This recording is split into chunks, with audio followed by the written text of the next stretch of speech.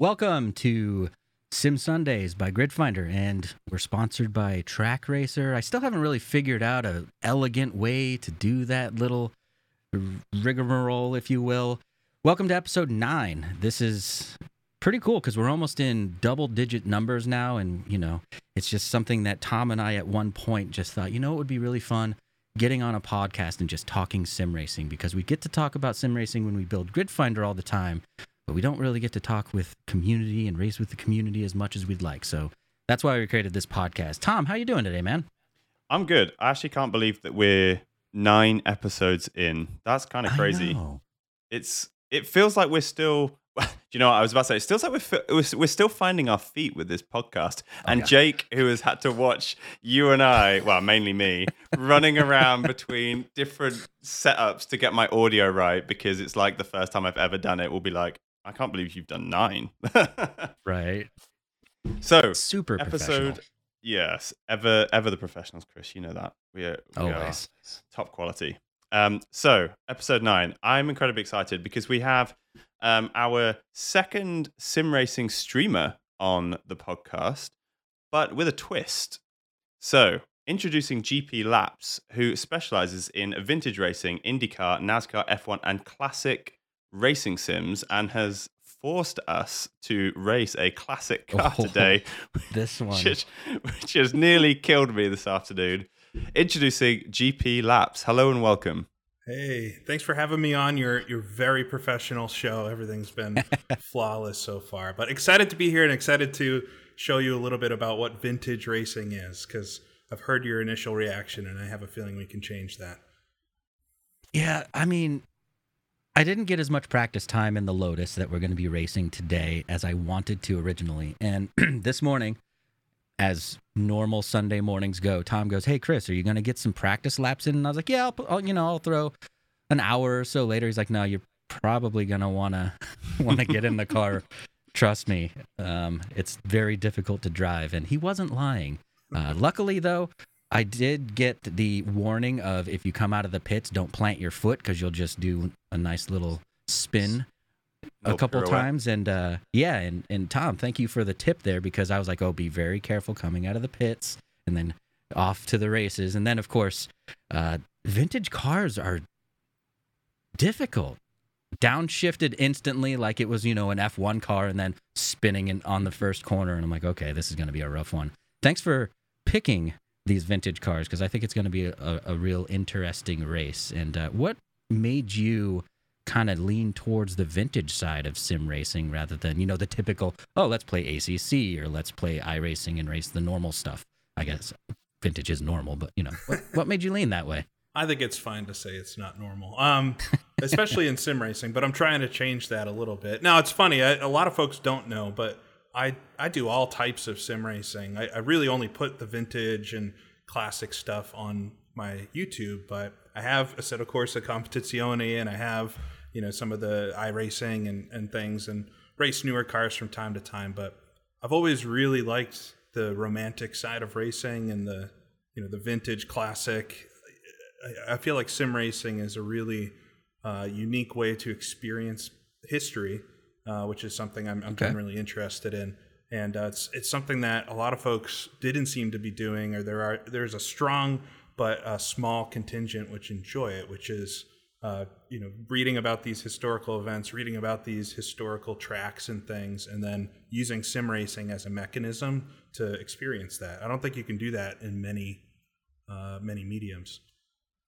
That's an interesting thing you say there, because I watched the show Grand Tour, which is, it's done now, but I keep going back and watching through them because, I don't know, it's my lunchtime binge show, if you will. And, they go into those historic film and reporting where they drive the old car that's still around, and those lucky guys get to experience it in real life. We have to experience it in the sim world. And there was an interesting thing that happened when I looked at Watkins Glen, because that's where we're racing today. That's where we raced last week, but we raced the newly released ACC version of Watkins Glen, where it's the most up-to-date one that is available today if you go there. So different. And right, when I popped in there, I was like, wait a minute, this isn't Watkins Glen. I'm like, oh, wait, 60s. Right. Because I was like, where's the chicane? Right. That's funny you say that, because I knew my braking point for the chicane, so I hit the brakes at that point and then turned straight into the hay bales right there. I really enjoyed the mod, and we should get onto this a little bit about modding and historical mods. But I, as you probably did, Chris, found myself in the barriers quite a lot. And when you're up close to the barriers, you see the pictures, the people in the crowd. Oh. Obviously, when you're just going past, they just look normal, like a blur. It's just a person. You just kind of register it's crowd. But then when you're like 3 feet away from them because you've just smashed your wheels up against the barrier again. Oh, man. It was like these 2D cutouts of 60s, it's like cardboard 60s, people. like gentlemen with with bowler hats and big lapels. I love the attention to detail on that mod. Yeah, this the track that we're gonna race, so the Watkins Glen, it's made out of a '60s version of the track, and it's made by somebody named Sergio Loro. Sergio's been a modder for forever, as long as I've been doing sim racing. I feel like I think he came around during the Grand Prix Legends boom, so late 90s, early 2000s, and has had his hand in a lot of the really big successful tracks and things that have come out over the years. But F3 Classic Tracks is his offshoot that he started a while back, I think maybe even 10 years ago now, and does tracks for R-Factor 2 and Assetto Corsa. And I take a look at a lot of his just because, the attention to detail is there. You can read about something. I did this on, he has one called the Terramar, which is a very obscure high-banked oval from Spain. And it's this track that was built and raced once and then abandoned because of finances and things. But he made this extremely detailed version of it, and because it's so obscure, I had to go learn about this. I'd heard about it. I think Grand Tour actually went there on an episode. They did. I was going to mention that. But other than that, I had never heard about it. And something I really enjoy about doing YouTube and streaming is learning myself. I'm saying all these histories and explaining this stuff to folks. I don't know all of this, from my knowledge up front. So I get to learn a lot. And reading about it, I just had this moment where I was reading about how they have had this hotel inside of it, and I go look in the sim, and there it is. I can see the actual hotel. It's just a neat way to experience that type of stuff. But yeah, he's got great tracks. This Watkins Glen's a really nice one. And if you're a little lost, I'll give you one hint. The pit lane's in a different spot in the 60s than it was, is these days. It's actually after the modern turn one. So if you were to go through turn one on the modern circuit, that's where the pit lane used to be. Right before the S's. And that whole stretch up to the, what do they call that? The carousel is the same. It changes a bit from there to the finish. That was what was throwing me, I think. Because when something is so similar, but just not quite. And I got to the S's, and I was like, no, I know the S's. And it's quite cool because you have that massive grandstand, and the new track has those very kind of severe barriers on either side that obviously aren't there in the 60s. I was like, I kind of know where I am, but at the same time, it's so different. But it had a lot of character, I thought. Yeah. And I imagine that must be one of the draws to racing the classic sims, is a lot of the tracks have to be modded. I don't think there's that many games that are kind of investing too much in the classic versions of the tracks. So it's all community driven. Now, you have your own community. I noticed that you have a Discord. How much of your community engages with the kind of in the kind of the historical accuracy of the tracks and the research, and how much do you all go into that as a group? Yeah, quite a lot. I mean, the Discord came about from running an event. Actually, I needed to figure out a way to communicate with everybody, and turned into a community. We watch races together. We discuss mods and sims and things. But it definitely has a historical slant on it. We're not stopping folks from talking about new sims, and there's plenty of new racing and modern racing, I guess I'll call it, happening in there as well. But we have a whole channel dedicated to history where folks share pictures of things and talk about them, or anytime any kind of new mod or game comes out that has anything historic in it, it's definitely mentioned there. So it's been nice. It's weird to think, I've got a community, but I guess it's definitely turned into that, and it's only growing. It's growing quite a lot lately. So when you first started sim racing, did you just naturally gravitate towards the historic cars and the old stuff, or did you start like a lot of people with, like, I don't know, Need for Speed or, you know, the more modern things, and then all of a sudden just one time you joined an event out of a whim, raced something historic, and then all of a sudden it grabbed you and kept you forever? What would you... We'd be here a while. How did you switch over? If you want to go through my sim history, we'd be here a little while. Let's do it. Been sim racing like over 25 years. I guess you'd call it sim racing, but it was just playing racing games when I first started, right? Back with the early Papyrus Sims. NASCAR Racing 1 was really one of my first racing games that I had. There weren't a lot of options then either. 1994, and you know, it was what I was watching on TV. Wanted to play something like it, and so NASCAR Racing 1 was kind of the start of simming in general. And I guess there wasn't a specific point in time where historic racing became the focus. And like I said, I still do plenty of modern racing here and there. But Grand Prix Legends and when that came out is really what started the heavy interest in historic racing. So 1998, about that came out. I think I maybe had gotten it a year later. It's terrible at it. Everybody has the story that was around then of trying Grand Prix Legends and crashing 1,000 times. Because at the time, I was still racing on a keyboard, which sounds crazy, but wheels, you know, joysticks fairly common. Wheels, who had a steering wheel for your desk that didn't exist? You know, they did, but not everywhere. So that was the sim that made me get a joystick and eventually a wheel and move from there. And so that's a historic sim. It's totally based 1967 Formula One and has grown quite a bit from there. But it's all basically 1960s racing, and a lot of interest came from that for sure. That's interesting because I remember racing with a keyboard. This comes up almost every episode for people who have been sim racing for a long period of time. But even when the joysticks started to come out, let's say the gamepad was out, it was still just buttons. It wasn't analog. So the closest thing you had was like a flight stick. And let's be honest, racing games with a flight stick is absolutely the worst experience ever. Like, flight sticks did get at it. I'm sure there's always that one person that can play like GoldenEye with bongos or whatever on the internet, you know, because people can do crazy things. But like, I remember when I had a flight stick, and then I got a new one, but it had like where you could turn it on its Z axis, I guess that would be, instead of leaning the controller back and forth.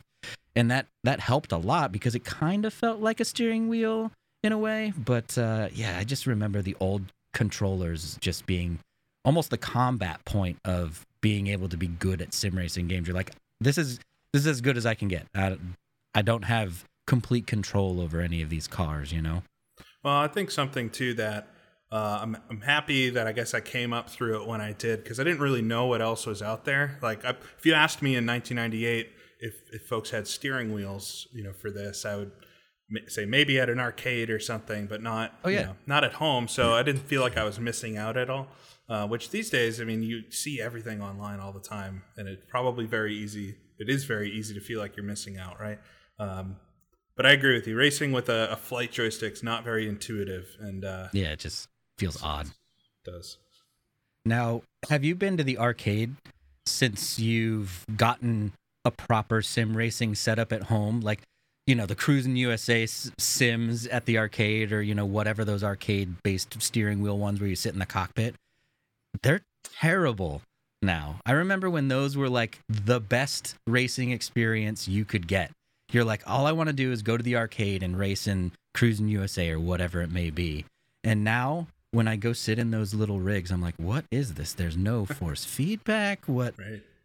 The pedals are terrible. You can't control anything. Like, it's I will just say, funny I was in Seattle a couple years ago, and they had I wish I could remember the name of the game, but it was this drifting game that was heavily based on like the anime, which I don't follow Initial too much, D. but I think it was Initial D. I don't know if that's the name of the game, but yes, it definitely followed the Initial D type, Toyota, you know, and everything. But that was actually decent. It actually had like some kind of force feedback and a big drift rim, and like, you know, that felt kind of cool. But yeah, I agree with you. Otherwise, they're kind of all over the place. Yeah, when I go, my son's always like, well, you're going to beat me because you have one of these in your office. And I'm like, but this one's crappy. So who knows what's going to happen now? And then, it's an arcade game. So you get like the boosts and you jump your car and it does a backflip and all those crazy things. It's like, it's not really sim racing. It's not the same thing. But I've played the initial D game. And one thing that was weird for me, being a United States-based driver, is the gear shift was on the left. Now, Tom over there is probably like, what? Damn. That's normal. But you're quite right, too. It was the weirdest feeling. I'm like, I don't feel like I should be shifting on the left side, but, being a U.S.-based driver. But that game was actually pretty good. I remember playing it when I was in Reno, Nevada, of all places, big casino town, kind of like a mini Vegas. Yes. Kind of interesting. So you're also a streamer in the sim racing space. When did you start your channel, and what made you want to start, because you said it's kind of weird to have like a community. What made you start to really pursue the streaming and building a community and building a YouTube channel? Yeah, this is another kind of long story. But I mean, I uploaded my first video to YouTube in 2006 or something. Okay. So wow. A long time ago. And, wow. Nice. Then it wasn't like a thing, right? It was like I wanted to show or share something with folks. And I uploaded my first racing video that's still on there in 2008. And it was just me doing like a lap in Grand Prix Legends, and I wanted to put it up because I remember specifically saying, "Oh, there's not a lot of Grand Prix Legends on YouTube. I want to take a video of this. It's cool." But yeah, I started that back then, and I did on and off, and a lot of off over the years. Sure. I took a couple longer breaks, towards the end of my time in college and things like this, and it was actually just I guess 2020 that. I had uploaded some stuff here and there, but I wasn't doing it at all, in an official way. And I was just watching a stream at one point. I think it was a Jimmy Broadbent stream, and it was like, I should try to do this again. And so, yeah, I just started uploading very consistently. And through, this whole COVID time and everything, it's been a great hobby to really sink my teeth in, have a little more time now than I used to. Sure. So I guess I really kind of kicked things off. I think at the time, I had just hit 5,000 subscribers from all the years up to that point, and then things have really shot up since it became more consistent. But the streaming part, so your actual question with the streaming, because I do a lot of videos, but I started streaming around that same time too, and I wasn't super involved with doing racing online at the time. I was doing a lot of single player stuff. So I was actually streaming, and I have been streaming some, single player championships and sims, and kind of doing a variety of different streams and things. But I have gotten more into the competitive racing again, started my own league this, past few months, and been doing that with streaming now. So I was actually looking at it the other day. Up until this past week, my last 5 videos or things on my channel were streams, which is so flip-flop from how it was, even a year ago at this time. What do you think you like better? Do you like the streaming and playing the game at the same time, interacting with your community live, or do you prefer to kind of have your race, be able to then edit it if you want to, or just upload it and kind of interact with the community through comments? What would you say is your preference? I think they're different mediums in a way. So they let me do different things. When I make videos, I can write a video. And, especially if I'm, going through a historic track or car or scenario, I can actually take some time and make sure I got all the facts right and present it well. And that's really nice. I very much enjoy video editing, and kind of fits that creative muscle that I have to make something that's, fun to watch, hopefully fun to watch for people. So, so making videos is really nice for that part. I always do, if I'm doing racing, I always do live commentary with it, whether it's online or offline, and stuff. So that part of it doesn't change. I will say, I think racing streamers are some of the best streamers in the world. It's a hard medium or a hard activity to multitask during, right? So to read comments, to do running commentary, to it isn't really just myself. It's anybody that does this. It's hard to do with racing specifically. So, but the live part of it is very exciting. I think I mentioned this at some point in a video or stream I did, but the live part of it definitely gets your heart rate going a little bit more. Whereas like I remember it's kind of similar to the first time I ever raced online with other real folks, hearts beating. I don't want to mess up for them. I want to show them how good I am at this. We all have that feeling, right? Yeah. And over time that goes away a bit, unless it's a really big race. But you learn how to calm that down because it makes you perform adrenaline, better. right?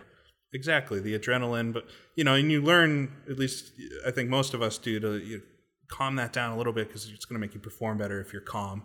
But that feeling is kind of fun. It means you're learning something new, doing something challenging, and I definitely get that streaming.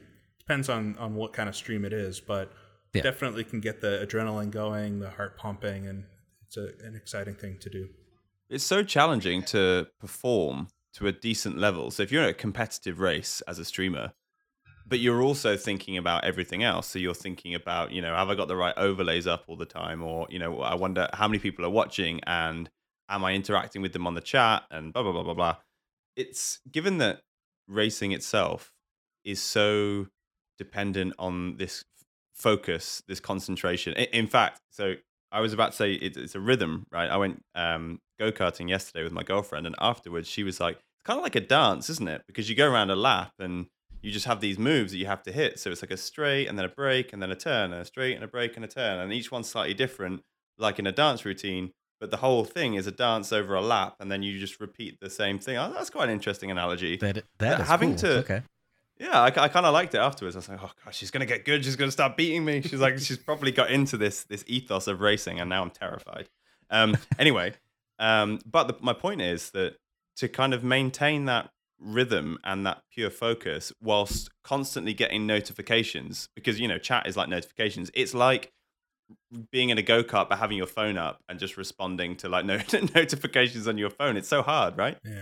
Yeah, it can be. I think it's important to learn when to shut that off. But I mean, with streaming, that's the main part of it, right? Like, I wouldn't stream if I didn't want to interact with folks, so I want to do that as much as I can. It's fun. I did last winter, I did a random like American Truck Simulator stream, which was super fun because I didn't need to look at where I was going at all and just talk to people the whole time.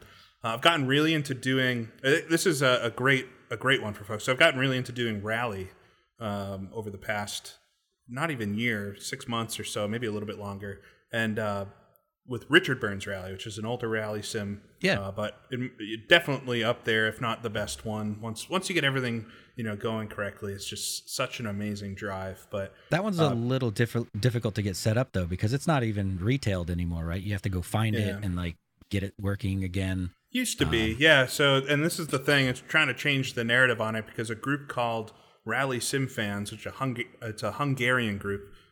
They have gone and created an installer package, and it couldn't be. It's not. I would say it's about as easy as getting a set of courses set up with like Content Manager. Okay. So it's not one click, but it's also not this huge project. So that's been good. But on the streaming topic with Rally offers this unique format where it's stage based. So I'm driving for 3 to 10 minutes, and then I stop and I can take a break and talk to people, and it's an interesting one. So you don't have to try to squeeze in reading the chat while you're actually driving or competing. You can focus 100% on it, and then talk to folks after. See, I agree with you 100% where racing streamers do something magical, because when I'm racing, I have to pay as much attention to everything as possible. I'm like, okay, where's the brake point? Here comes the brake point. Okay, I got to make sure I put the right pressure down on my brakes, and like I'm in ultra concentration mode. But like I used to stream and I did third person and first person shooters. Like you could just go hide off in a corner and like look at chat and do whatever you need to do in order to interact with people. But when you're a car going 200K down a straight, you're like, wait, the corner's coming. I can't exactly read this person's paragraph question that they want me to answer. So I agree with you 100% on it's really cool to see the people who are really good at it, because Tom, you've had a small stint in the racing and streaming environment when you were doing F1 streams way back when. Yeah. And did you find it difficult? Yes, I found it incredibly difficult because I made the mistake of trying to learn how to sim race at the same time as learn how to stream, and I combined the two, which in hindsight was a really terrible idea. But the reason I did it is because it was just as we started Gridfinder, and I knew that so many people streamed. I know that a lot of the leagues had a stream, and I wanted to understand the difficulties and the challenges they face so that we could address them with Gridfinder. But yeah, I did enjoy it. And actually, Chris and I were having a conversation today about this podcast, and Lawrence de Souza, the streamer, came on and said one of his choices that people voted on for the race was actually a track day. So we went to the Nordschleife. He chose, I think it was 10 cars, and then we just did a track day. And my God, the pressure was off because you're just driving around at like a 80% pace. Everyone's driving nice and close and allowing each other to make all these moves. So it was kind of interesting to watch from a viewer's point of view, but equally, Chris and I weren't sweating because we're like, we don't want to show up Gridfinder here by just being the two idiots at the back, because we are very much on the enthusiast level of sim racing, as in we are lovers of sim racing generally, but in terms of talent, I'm speaking for myself here, Chris. I wouldn't dare to assume the same for you, but in terms of talent, we're very much the wannabes. I think this is an excellent part about content creation with sim racing, but something hopefully I can help bring to it. I wouldn't consider myself, this amazing sim racer. I don't think that's why folks watch, me. And I wouldn't blame, I wouldn't blame them for not wanting to. But it's about the experience, with the history in sim racing. Learning about what you're doing adds so much to the whole experience, and it doesn't necessarily matter with the race. I have a ton of videos where I try out mods and do races, and I don't even say where I finish in it, or if I do, it's like 10th, or it doesn't matter. Because it's more about the experience, the feeling of it, trying something new. And I have a ton of fun just taking cars. And I think Assetto Corsa is a great sim for this, where you just take cars and go to tracks and just kind of drive them. You're not racing. You're not doing a head-to-head race. You're not racing online. You're just experiencing the car and the track and what that has to offer. It's kind of a motorist's hobby, if you will. It does strike me that you're very much driven by your passion as a streamer. And I mean this in the most complimentary way, but it doesn't sound like there's a strategy for views. I've spoken to streamers in the past where I'm going to aim for this because I know that this reacts well as a thumbnail on YouTube, and I'm more likely to get a longer viewing time per person for this sort of thing, and blah, blah, blah. There's a lot of strategy where it sounds to me, and correct me if I'm wrong, that you kind of do what you enjoy, and so be it. Yeah. I mean, look, at the end of the day, I would be lying if I said you don't watch, view numbers. And if I try something out and nobody watches it, I'm gonna notice that. But yeah, I think this is actually what happened to me in the past too when I was doing this. Before I really kicked things off and figured out my groove with it, is paying too much attention with metrics and things like that. Sim racing is a niche, and very few have been able to crawl out of that niche to make it, a much bigger thing than it is. And I'm very content if I have a group of folks watching me. If I'm doing a stream or if I do a video and I get a handful of comments, like I'm more than content with something like that.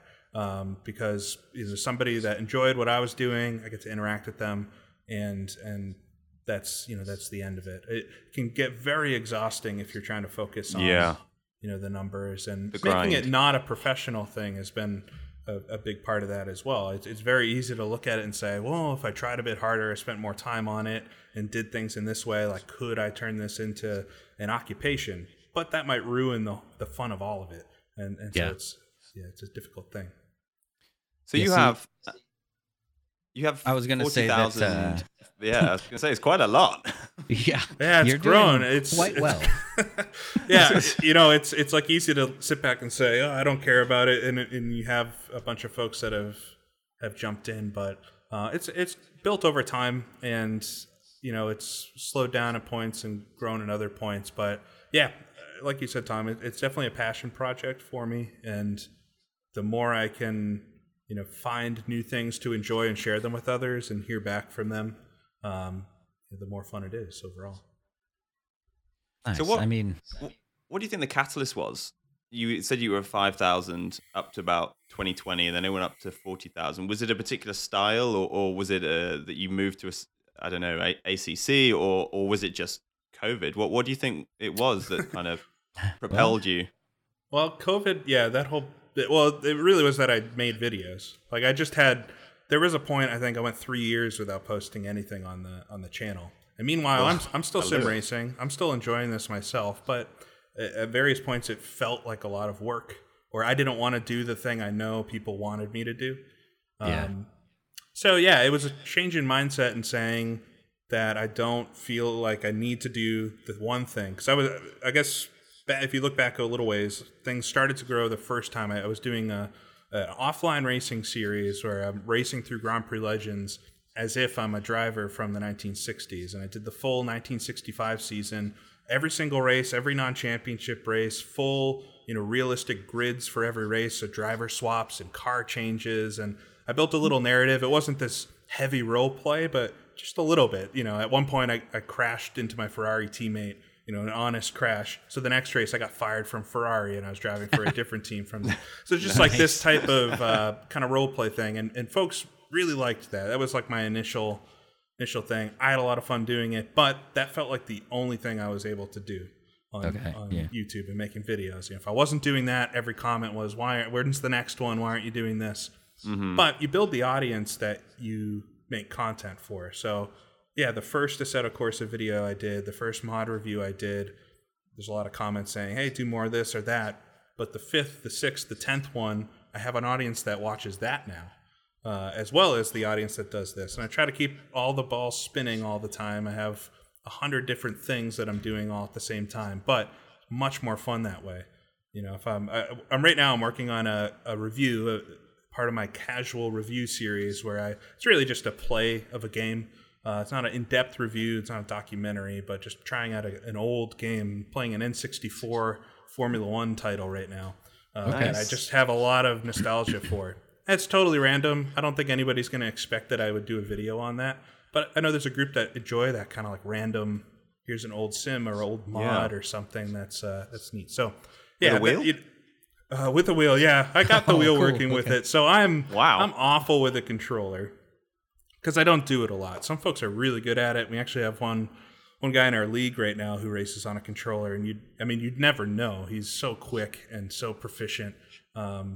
But yeah, for this, I got the wheel working just for fun. I'm not even going to show it on the video, but it's just the way I'm comfortable controlling a race car is with the wheel. Oh yeah, so.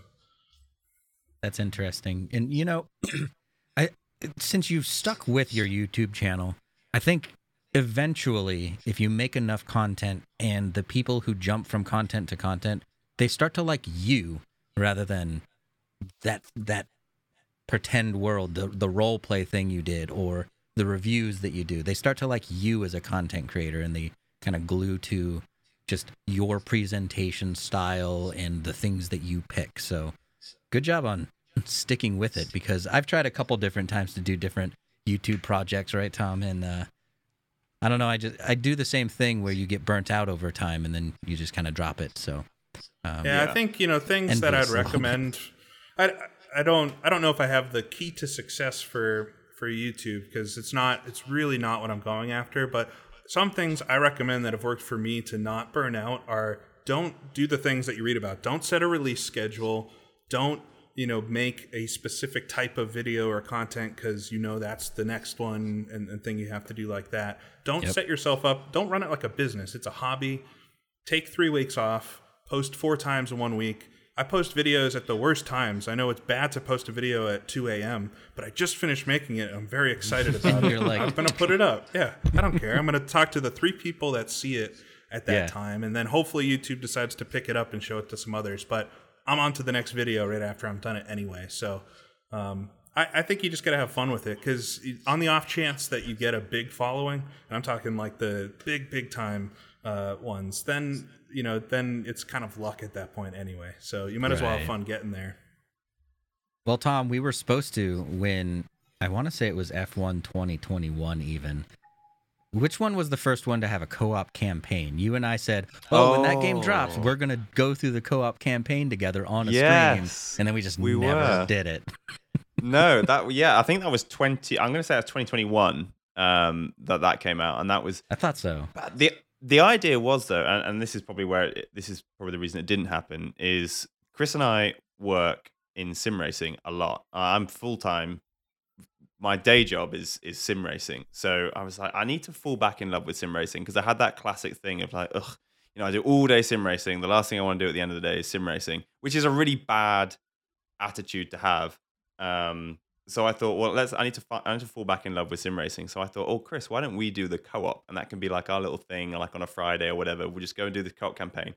And then we're like, well, why don't we stream it? Because like that's just how our mind works. It's like, if we're going to do it, let's stream it and see if we can make it a thing. And then all of a sudden, it was no longer just for fun. Right. Whereas I feel like once you've streamed for long enough and you're just so comfortable with getting in the rig, pressing the buttons that you need to press, not having a massive audio mare like I do every single week, you can just go and just enjoy it, and people will watch because you're enjoying it. And I feel like we didn't get to that stage. Yeah, I mean, part of it too is still enjoying stuff, maybe not recording it and not being live. At least for me, I still do a lot of racing without recording it or intending to. I certainly do a lot of like practice and testing things and to make content, but when the new ACC stuff came out, I spent a couple nights tooling around in that. I have no intention ever to go start streaming or race competitively in that, but it's fun to see the tracks and watch somebody else stream while I try to figure out how the Porsche's buttons work and stuff. So I think it's important to still not make content and still enjoy the hobby for what it is if you can. And I 100% agree with that. That's so important. 100%.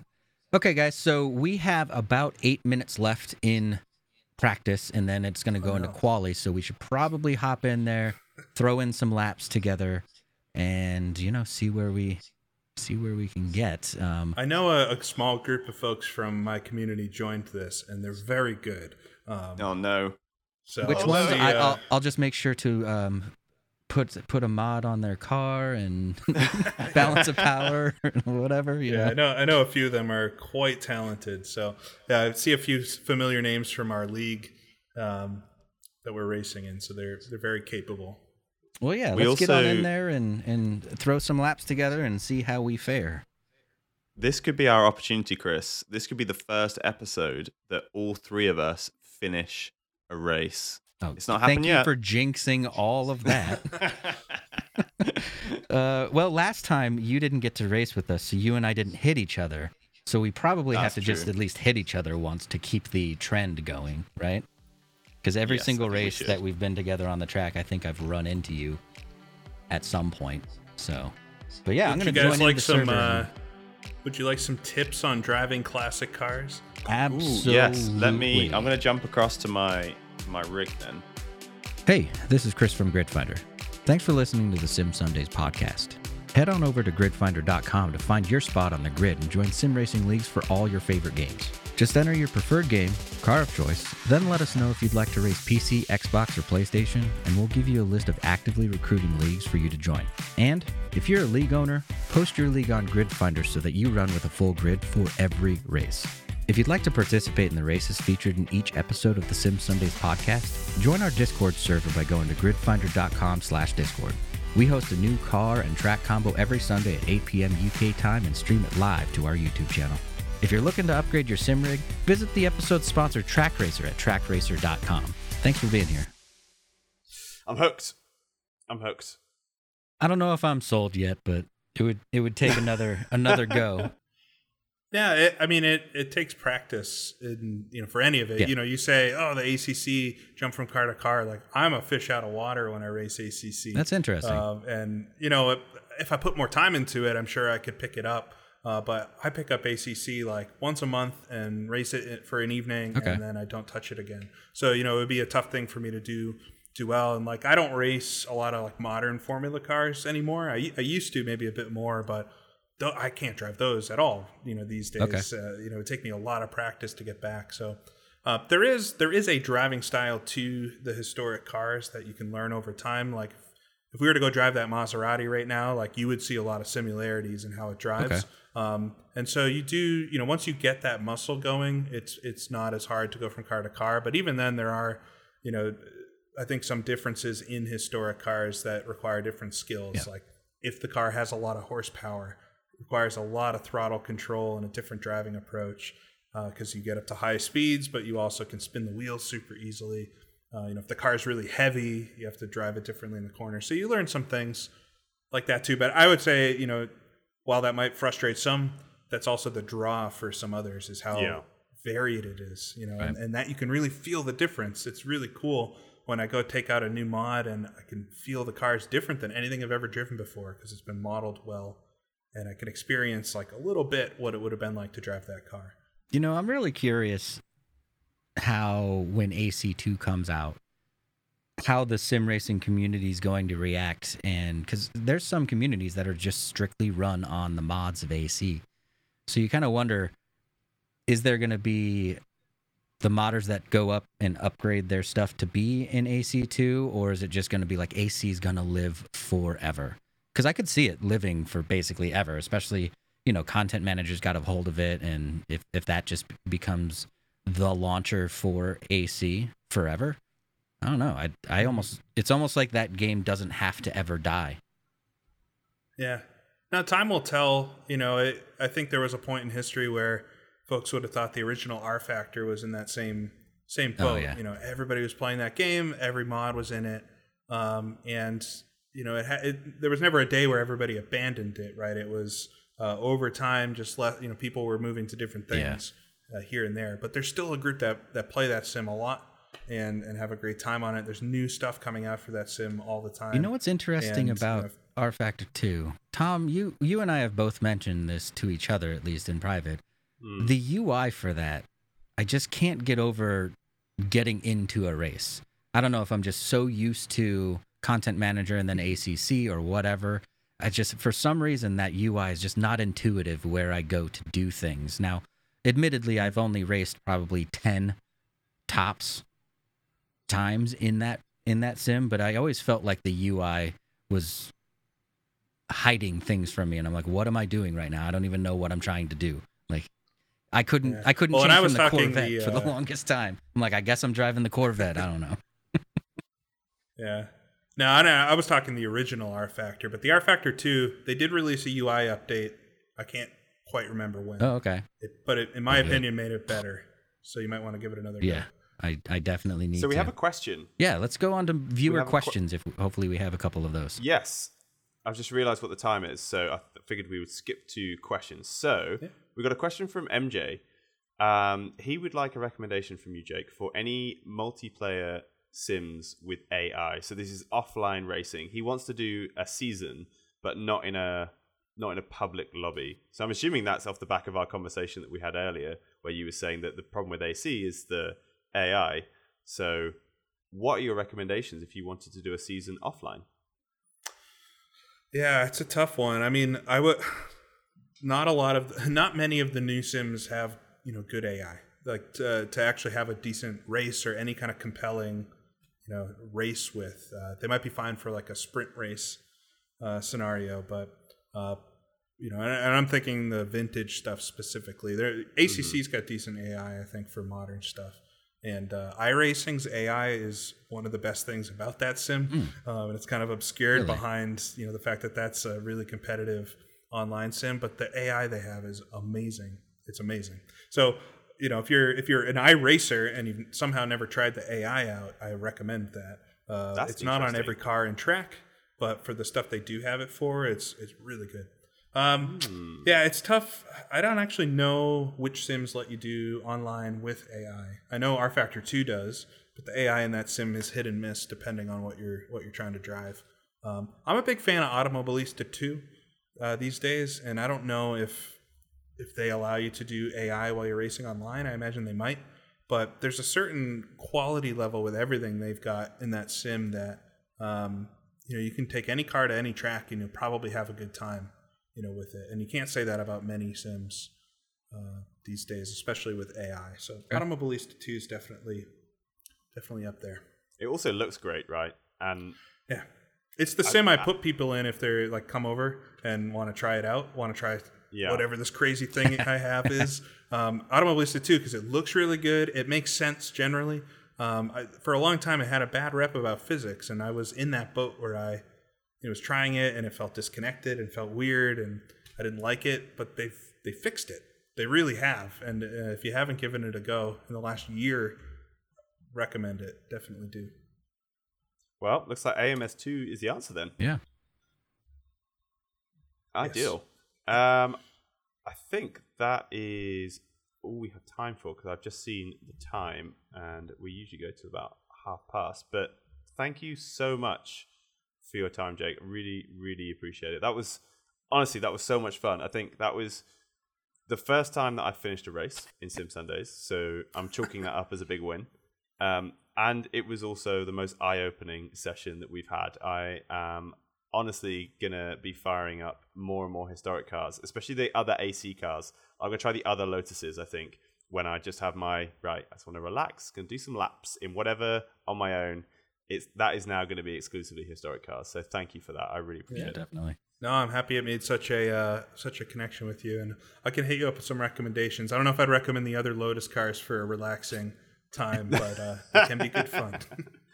Well, yeah, that's a good point. We'll also have to keep in touch to see if we can put together that Gridfinder Invitational for vintage cars, because, I mean, we as Gridfinder, we just want to be able to run different things more often, but what happens is, we'll throw out something that's a little bit outside of our primary sims, and then no one will sign up, so we'll just have to default back to like F1 or ACC, and it just seems like we're kind of in this lull right now where we can't find the community. So if we can utilize you a little bit to try to spread some word and get a real good Gridfinder Invitational out there to spread the vintage racing love a little bit further, that would be fabulous, But yeah, it could be fun. Any last things that you'd like to say, GP, before we go ahead and sign off for the day? I appreciate you both having me on, and happy I was able to open your eyes, a bit to the vintage sim racing.